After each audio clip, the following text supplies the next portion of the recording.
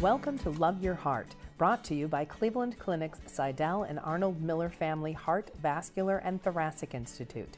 These podcasts will help you learn more about your heart, thoracic, and vascular systems, ways to stay healthy, and information about diseases and treatment options. Enjoy. My name is Dr. Allan Klein. I'm the director of the Center for the Diagnosis and Treatment of Pericardial Diseases at the Cleveland Clinic. And it's my great pleasure talking about pericarditis. And I think this field is very exciting. At this moment, there's an explosion of publications on pericarditis.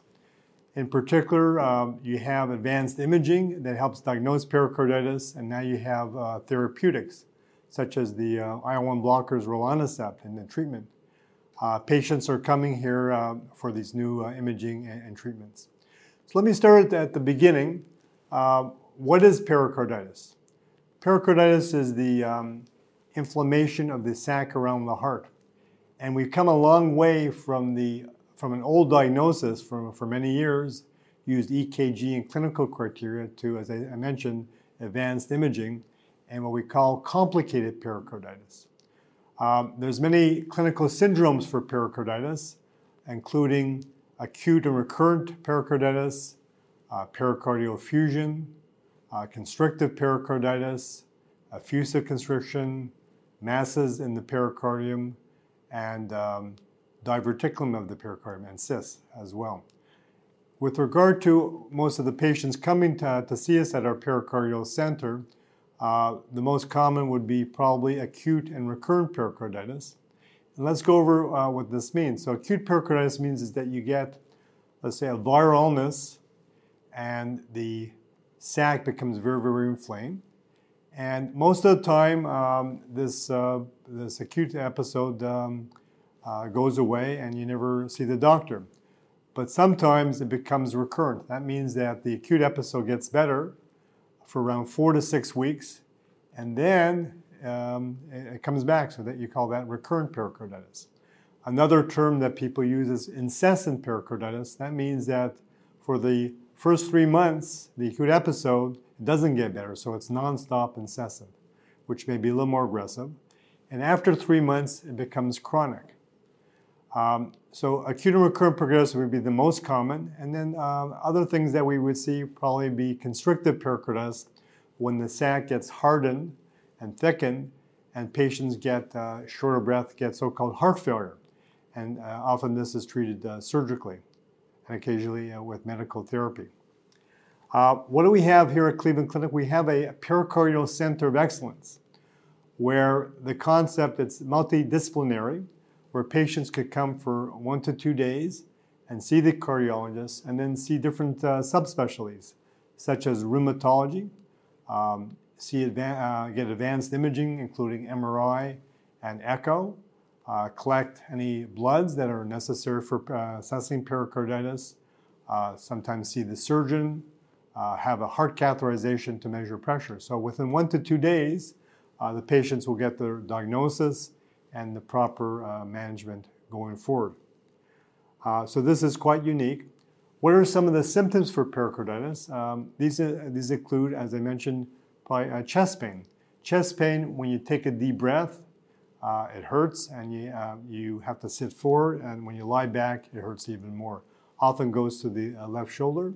And another common thing would be signs of heart failure, shortness of breath, ankle swelling, belly swelling. In the U.S., the most common cause would be idiopathic or viral pericarditis. So you get a flu-like illness, you get a cold, and you get a pericarditis. If you live in India or a developing world, the most common cause would be tuberculosis. We don't see too much tuberculosis here, but as I mentioned, after a viral illness would be the most common. And then you have a non-infectious causes, and probably the most common cause would be post-cardiac injury syndrome. That includes if you have open heart surgery, let's say valve replacement, aorta surgery, valve repair. You can sometimes get pericarditis from that. Also after, for example, electrophysiologic procedures, an AFib ablation, a VT ablation, you may get pericarditis. Other causes that we would see would be autoimmune, such as lupus, rheumatoid arthritis can cause pericarditis. And finally, neoplastic disease. If there's cancer, sometimes that can invade the pericardium and you would get pericarditis. What are some of the risk factors for developing what we call complicated pericarditis? And complicated pericarditis means that after the acute episodes, you get recurrent pericarditis, which occurs in a third of the patients. Roughly 6% of patients have multiple recurrences. And some patients have colchicine-resistant, steroid-dependent, and some develop constrictive pericarditis. So this complicated pericarditis is what we see here at Cleveland Clinic, and we try to treat that accordingly. In terms of the treatment and management, we use the European Society of Cardiology guidelines, and that's a stepwise approach. So if you have acute or recurrent pericarditis, the first line would be NSAIDs such as ibuprofen or naproxen or aspirin with colchicine. The second line, if you fail the first line, then often you go to low-dose steroids, as in prednisone. And that combination is called triple therapy, NSAID, colchicine, and prednisone. We tell the patients to restrict their exercise because exercise is good for the heart in general, but bad for the inflamed pericardium. And then third line would be things like biologics, anakinra, rilonacept, IVIG, methotrexate, or azathioprine. And the fourth line would be pericardiectomy. And this is now changing because of the new advances in therapeutics. I'd like to mention the two advances would be, for example, the interleukin blockers. Similar to when you have allergies, you take antihistamines. With pericarditis, you get inflammation and you get increased production of the interleukin pathway, interleukin-1 alpha and beta. And now we have targeted therapy, including anakinra, which is a biologic, as well as rilonacept. We did a very important trial in the last year called the Rhapsody trial. Not Bohemian Rhapsody, but just a regular Rhapsody, and that was presented as a late-breaking trial at the American Heart Association and published online in the New England Journal of Medicine. And this led to the approval of the rilonacept by the FDA in March of this year. So now that you have a FDA-approved therapeutics for recurrent pericarditis, and people are coming here to get put on this proper therapy. The outlook is quite good for recurrent pericarditis if you catch it early. The biggest mistake that we see here is that the acute episode is not recognized properly, and when recognized, it's undertreated. And patients come here with multiple recurrent pericarditis episodes. They're often stuck on the prednisone. They can't get off the colchicine.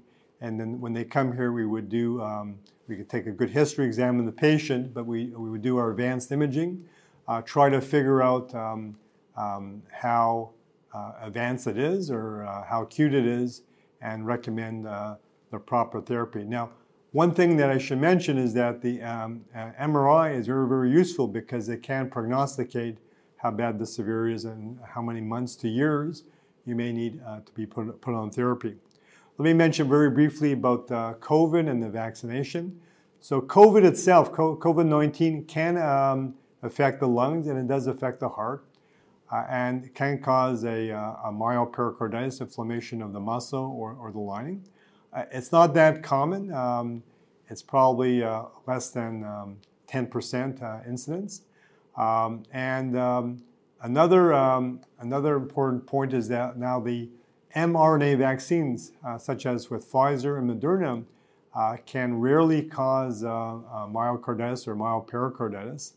And the certain phenotype or the certain person that gets this would be a young 20-year-old male that has a lot of testosterone, and testosterone may play some role, and they can get a myocarditis, pericarditis.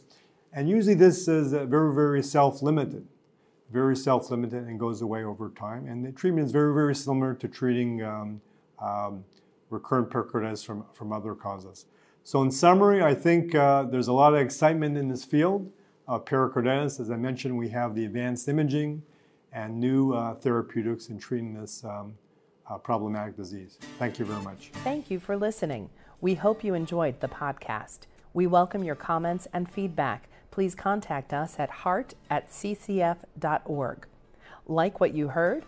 Subscribe wherever you get your podcasts, or listen at clevelandclinic.org/loveyourheartpodcast.